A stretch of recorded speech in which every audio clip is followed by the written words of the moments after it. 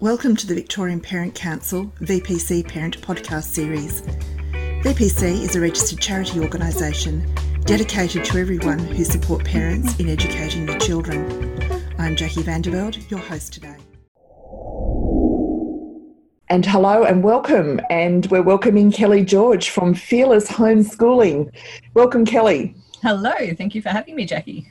Kelly, I think it's always a lovely way to get our presenters to speak about themselves and just say who they are and how we've come to perhaps connect over this particular topic. So I think you were after some more help about homeschooling, and I write about homeschooling because I've homeschooled my kids forever, it seems. So we have 5 children. Gabrielle is 15, Holly and Asher are 14, and Rex is 13, and Forrest is 10. Yep, that's all of them. And yeah, so I started writing about homeschooling a few years ago just because I was getting the same questions, running into the same problems with new homeschoolers, and so decided to write about it a bit more and help people out with it. Kelly, why did you choose homeschooling for your children? So my kids were younger than school age when we decided to try it. It started with my oldest son, Rex. When he was born, he had a syndrome, and it was apparent from a pretty young age that school would be very difficult for him, both academically and socially. And my husband actually brought up the idea of homeschooling as an option when he was about 1. So he likes to tell people that homeschooling was all his idea. But we didn't know anything about it, but we knew even then that it was really the only option for him. And once I started learning a bit more about it, I started to think that it would be great for Gabrielle too. So she was 3 at the time, and she already knew what she was meant to know by the end of prep. And we hadn't really taught her as such. We'd just read lots of books and we'd done craft and had a good time together. But looking forward, I could see her having a similar school experience to me, and being bored and under challenge and getting to mischief and becoming disengaged with learning because of that boredom. So we decided to just see how it went. So that was 12 years ago now, and none of them have ever been to school. So it's worked out pretty well so far. I imagine there is a lot, and not just imagine, I know there is a lot of preparation that's involved, but what sort of prep did you do before you started this sort of Operation Homeschool? Well, I'm a reader, so I read absolutely everything I could get my hands on. And this was in the days of dial-up internet. So we were living in rural Tasmania, and that meant ordering everything I could get from the library about homeschooling and education, and reading all of it and taking notes. And it really helped to show me what homeschooling could be, that it didn't have to be school at home. We had lots of options and ways of learning. So that was really positive. We didn't buy a lot of stuff straight away. We never have bought a lot of stuff really. And I do tell everyone not to go crazy with the bank card at the start, because it's easy to buy a whole lot of stuff that you will never ever use. And emotionally, we talked about it a lot, my husband and I. So we knew that homeschooling would alter our future plans because I wouldn't be going back to work and he would probably work less than expected. But we were happy with that. And we actually worked out a way to turn it into a bit of an adventure. So we've experimented with working from home. We were mostly self-sufficient for a few years, and we all found it really interesting to raise and grow food and make soap and milk cows and stuff like that. We both have qualifications now because we've studied from home, and so we've all had a lot of fun saying, right, how can we make this work in a way that we find interesting? So I think it was great that my husband and I could agree that homeschooling would require some lifestyle changes, but we could make that into a big positive and do it together as a family. We had that emotional support from each other. So important. I think probably important in every adventure in life, but yes. When you're undertaking, that whole lifestyle change, and it's wonderful too. The two of you have gone on to do further study as well. That's fantastic. So living the model. Yeah, well, that's it. It was a good example for the kids, and also it was just a good way to be at home more, because if I was studying from home and I was getting a scholarship, so I was being financially supported in a way to stay at home too. I just had to kind of fit that in. Fit that in around everything else. That's it. Kelly, what are some of the challenges for family life? There would be it would be a very different model in the relationships between each other as, mum and dad as teacher and parent and everything else that you do in between. Yeah. Well, we haven't known any other way, so it is a bit difficult to say. One thing I struggle with is it does get relentless. Our kids are with us 24/7. We've never really had any family help, and that can be really tiring, especially when they were young. So we had to come up with strategies like strict bedtimes to make sure that we got a break. The kids have always pitched in with cooking and cleaning and such because I don't want to do it all. It would take me all day. And I'm a huge introvert. I mean, I was an only child. I was raised in a fairly solitary way, and I'm really happy with my own company. So I've had to come up with ways to get time to myself, and sometimes it just doesn't happen. So I have to be really mindful of how I'm going and to make sure I sleep and I run and I stop before I wear myself out, which I was not always good at, but I've learned the hard way and I'm much better at it now. So overall, I think the main positive would be that we're all really close as a family. So I have a lot of fun with my kids. I feel I can talk to them about anything and they mostly get along really well together. So the strong family bonds we've got are a huge positive, and that's been really good too going into the teenage years when a lot of kids become more distant from their parents, and we haven't really had that. So that's been great. And it's the same with my husband too, because he's gotten to spend so much more time with the kids and they're really close. They probably actually go to him more with their problems really because he's much better at the emotional stuff than I am. So I would say that closeness we've got outweighs the sometime relentlessness of it all. I'm interested to hear that you need to find time for yourself, and I think that even when you're not homeschooling, parents need to do that. So what sort of tricks and tips would you have in that regard?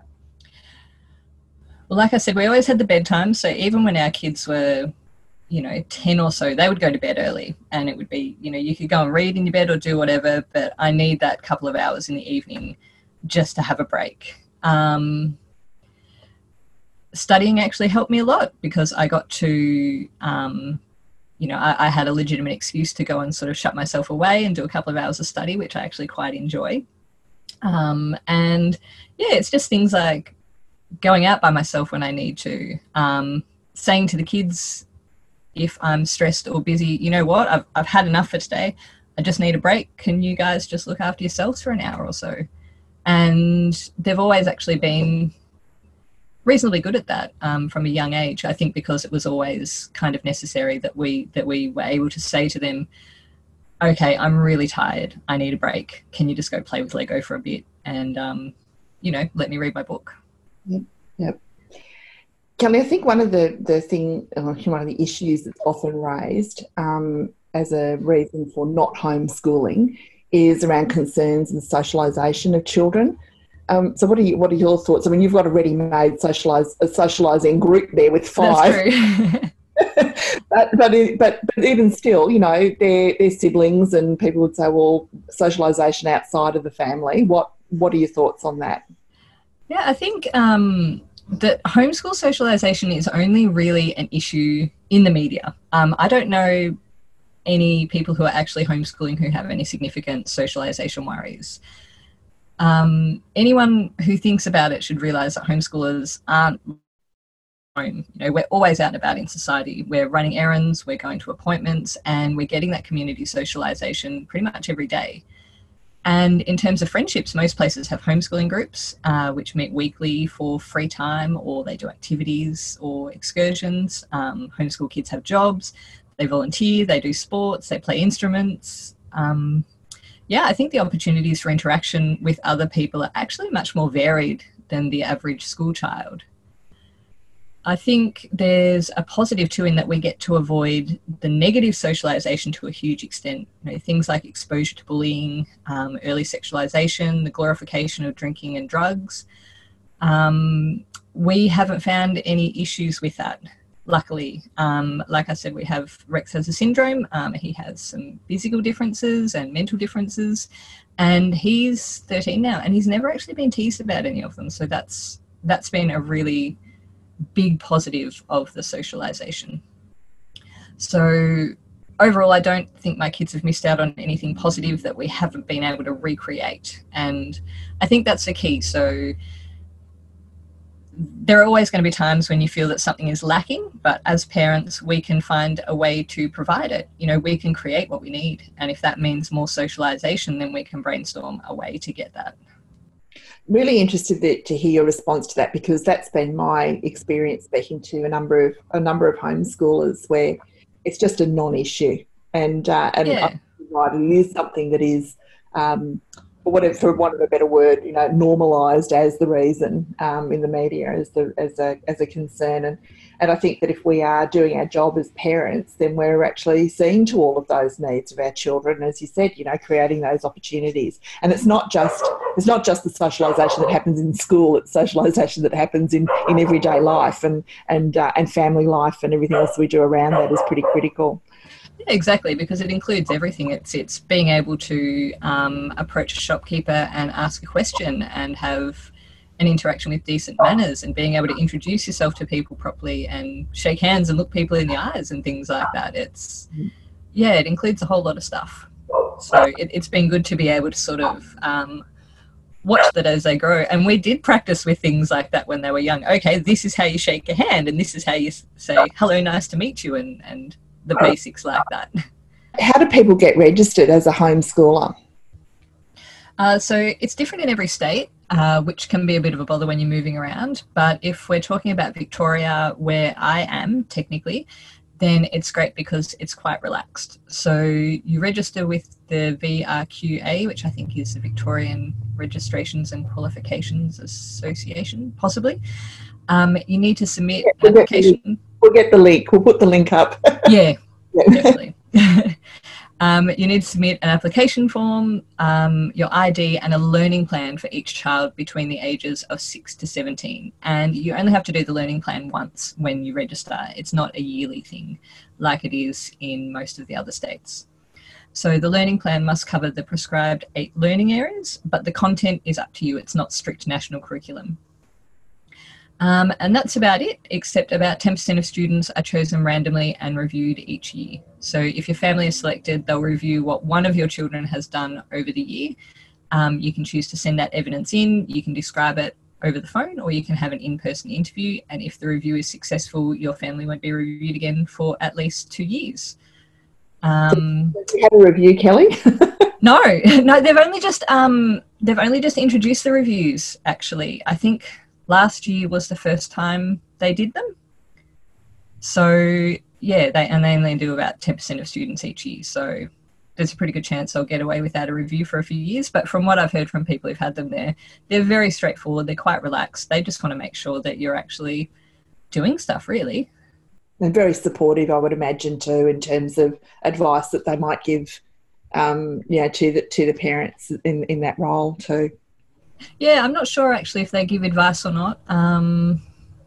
I know some people don't give advice, they just review what you've done. I haven't actually heard from people about what the review process is like too much, except for that it was actually quite straightforward and easy. So yeah, so if you're listening from Victoria, it's good. You're lucky. You're in a good state. But none of the states are that bad, really. They have higher requirements, such as you have to do a learning plan aligned with the national curriculum each year. You have to send in a review of learning each year, and a couple of the states will do a home visit once every year or two. But it can seem like a really scary big process for new homeschoolers, but it's not actually as bad as it seems, and very few people get knocked back, and the people who do get knocked back, there's very good reason for it. So if you put in a bit of effort, you should be fine.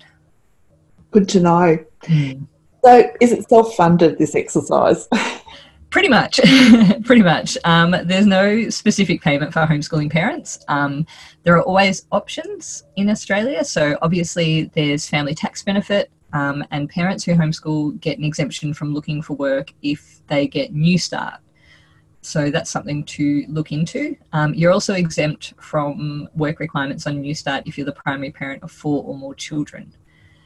There is also the Assistance for Isolated Children, the AIC. So if you can prove that school doesn't meet your child's needs, you can get that payment. I think it's around $4,000 a year in 2 lots. People get that for geographical isolation, but they also get it for special needs. So that includes stuff like autism, anxiety, as well as learning disabilities, syndrome, stuff like that. So if schools don't have the facilities or services your child needs, or your child has really struggled with school, then you may qualify for the AIC. And there are also small payments in most states, stuff like book allowances, free swimming lessons and such. It's just a matter of actually finding them. And homeschool groups are great at knowing the ins and outs of all the benefits. So I'd advise you join your local homeschooling group and ask the parents there, because they'll have some tricks up their sleeve. Good to know. Good expertise, great expertise. That's it. I know that parents who are considering homeschooling, and they often have, and I know in conversations I've had with them, there's often those feelings of self-doubt about, the content, skills, and the knowledge that might be required. So, how have you and others that you're in contact with overcome those to provide that rigorous and rich educational program for your children? Yeah, that's definitely a big problem for most people who are starting out. We've grown up with a system where you get learning from a teacher who is an expert, and so we think we have to be experts and we have to teach something.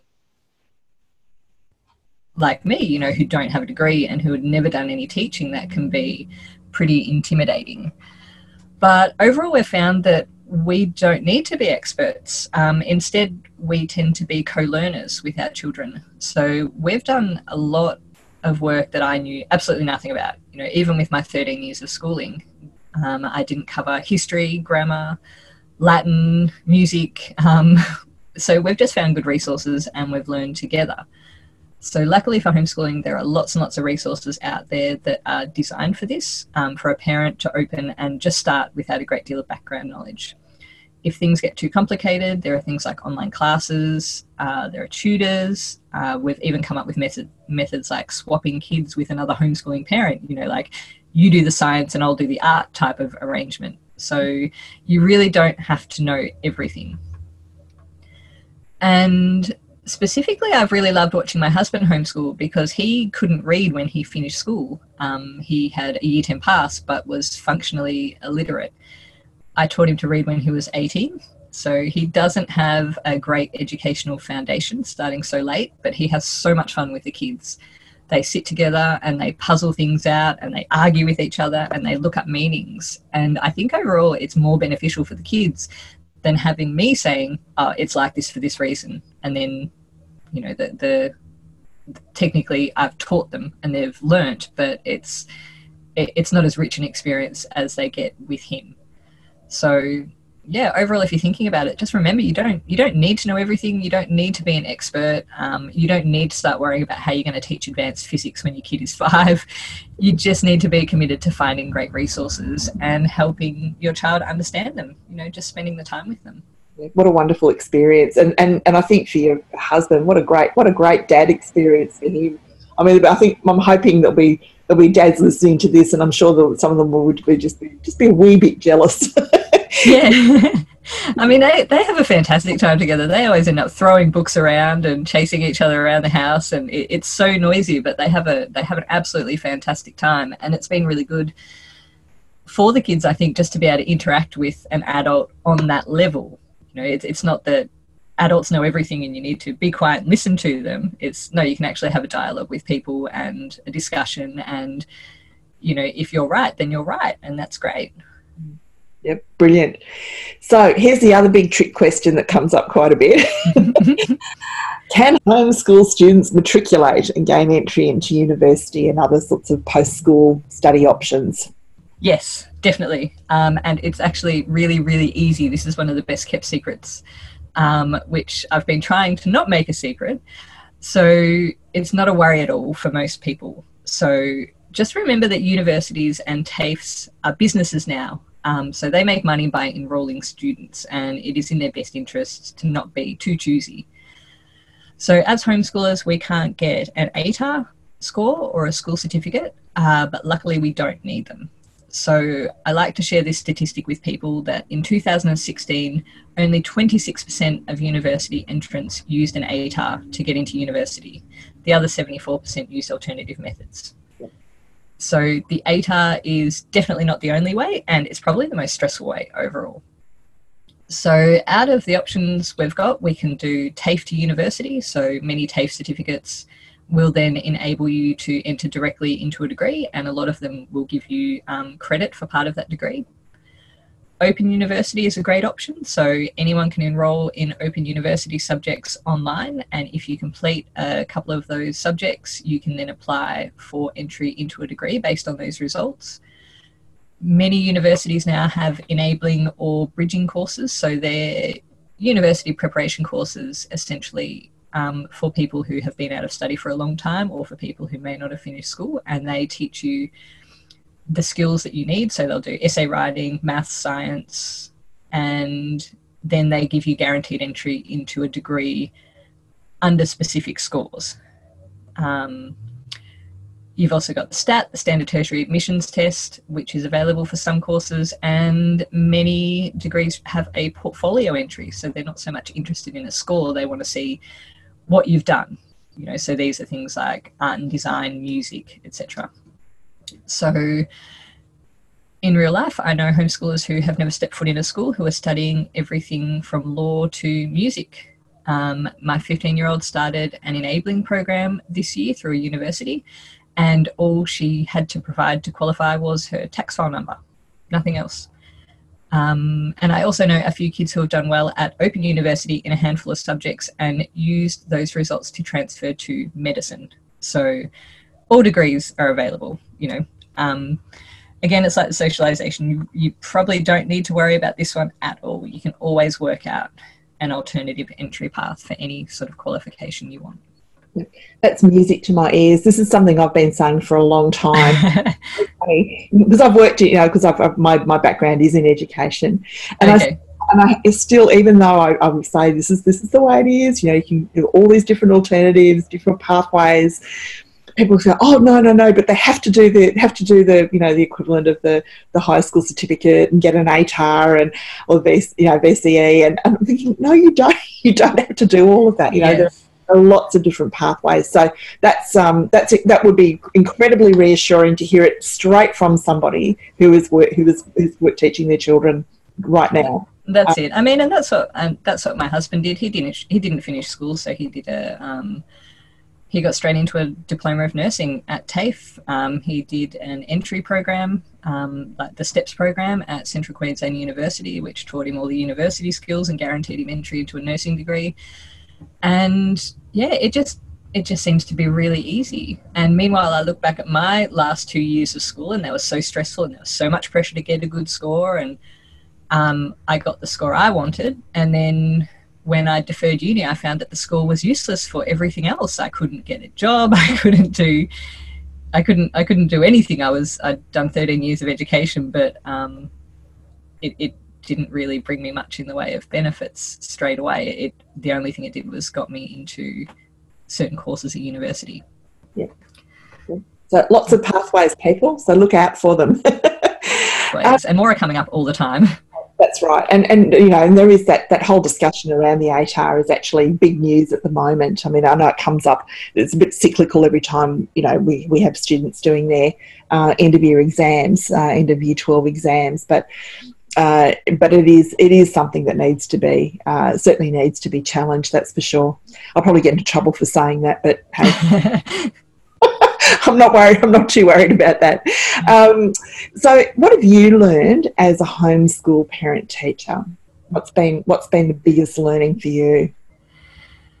I think overall I've learned a lot of patience. I don't think I'll ever have enough, but I certainly have a lot more. And that's just from that day-to-day experimentation, sitting down, going, okay, how are we going to make this work? How are we going to get through this problem? There's a lot of troubleshooting in our life.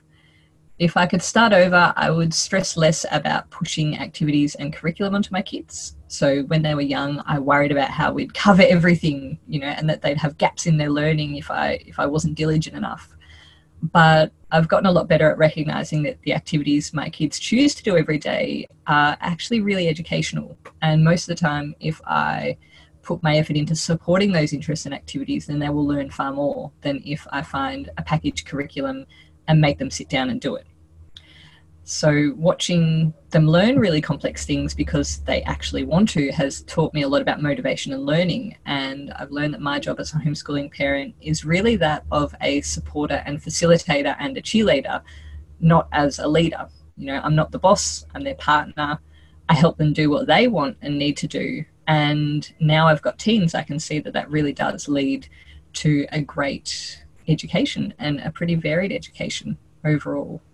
But when they were younger, there were quite a few times when I was, you know, having meltdowns thinking they're not learning anything, they're going to grow up uneducated. But I'm starting to see the results now, and it's actually, the experiments turned out okay. So I'm glad about that. Consolation, a lot of teachers would be having that sort of existentialist type crisis. Yeah. And it's hard, especially when they're young and you're saying, oh, you need to learn this. And the kids are saying, no, I'm not interested. This is really boring. I would actually rather go and do this instead. And, you know, if you look at the national curriculum, they'll say this is essential and all kids have to learn it. But then as they've gotten, I mean, spelling is a great example for us. We tried teaching spelling and doing lists and none of it stuck and it stressed me out. But then when they got a bit older, they got pen pals and all of a sudden they had all this motivation to spell and they said, we want a spelling curriculum. And they learnt more in 6 months than I could have crammed into their head in the 4 years beforehand when they weren't interested. So it's been great to have those sort of examples to reassure myself that actually if they need it, they'll learn it very quickly and very easily.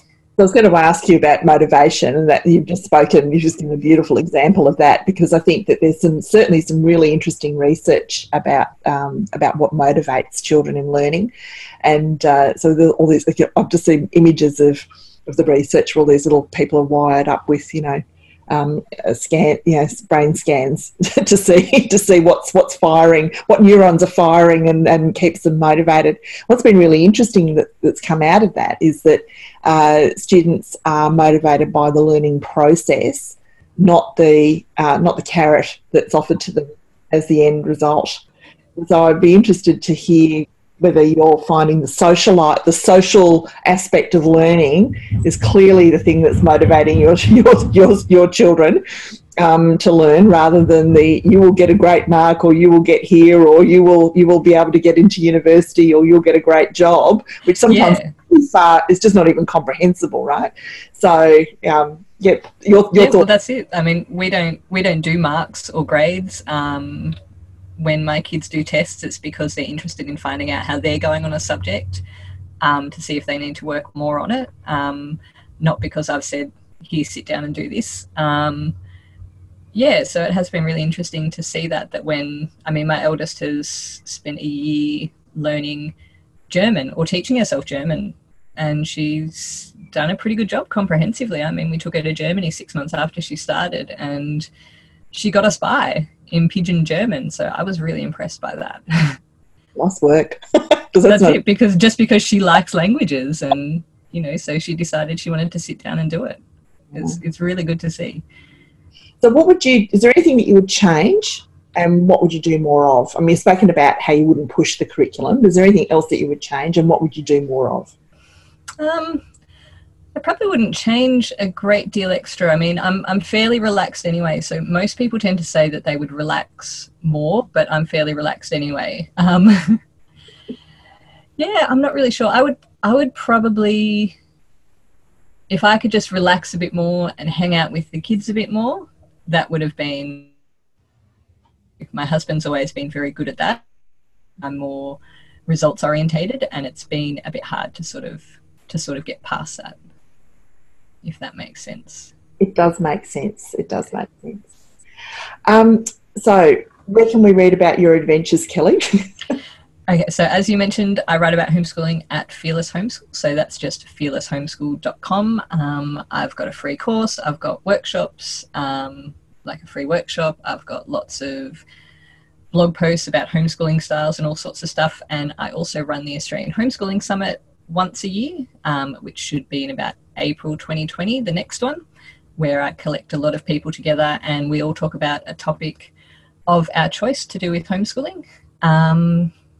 And I also have a couple of courses that people may be interested in if they're starting out with, just about sort of getting your head around homeschooling and getting set up in a way that suits your family.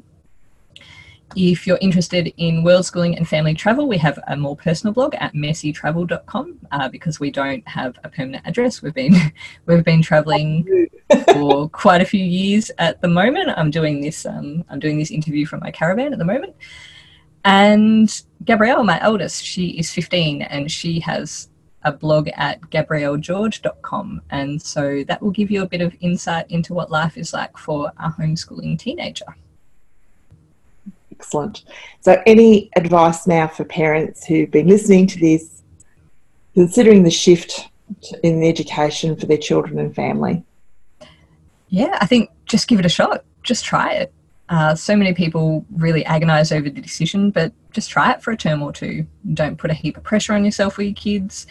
Don't try to do everything all at once, but ask your kids what they like, what their interests are, and pay attention to them and see what you can pick up about their interests, and then work with them to investigate these more and see where you end up. So do a bit of core work in maths and such, but don't cram their days full of worksheets and curriculum. Cover the essentials well and leave lots of time for open exploration, and you'll probably be really surprised at what turns up. And if you try that and if it really doesn't work, then it's actually quite easy to go back to school. So, you know, you won't lose anything in 3 or 6 months or even a year. You know, your kid's quite able to catch up pretty easily if they refuse to do work for that period of time, because generally they'd refuse to do it at school too. So yeah, just try it. It might end up being something that you absolutely love. Kelly George, it's been an absolute pleasure speaking with you today. Thank you so much for your conversation and your time, and we look forward to seeing the next posting on Fearless Homeschooling, because it's been an interesting read, that's for sure. No worries. All right. Thank you very much for having me, Jackie. Lovely. Thank you. Bye. Thank you to our guest speaker. We hope you enjoyed today's topic.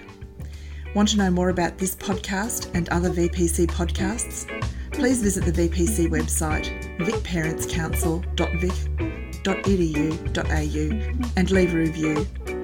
We would also welcome you to contact us if you would like to be our guest, or if you have a topic around parenting and education. Thank you to Melbourne singer Emma Sidney for her permission to use her soundtrack, Cherish. Until next time, thank you for listening.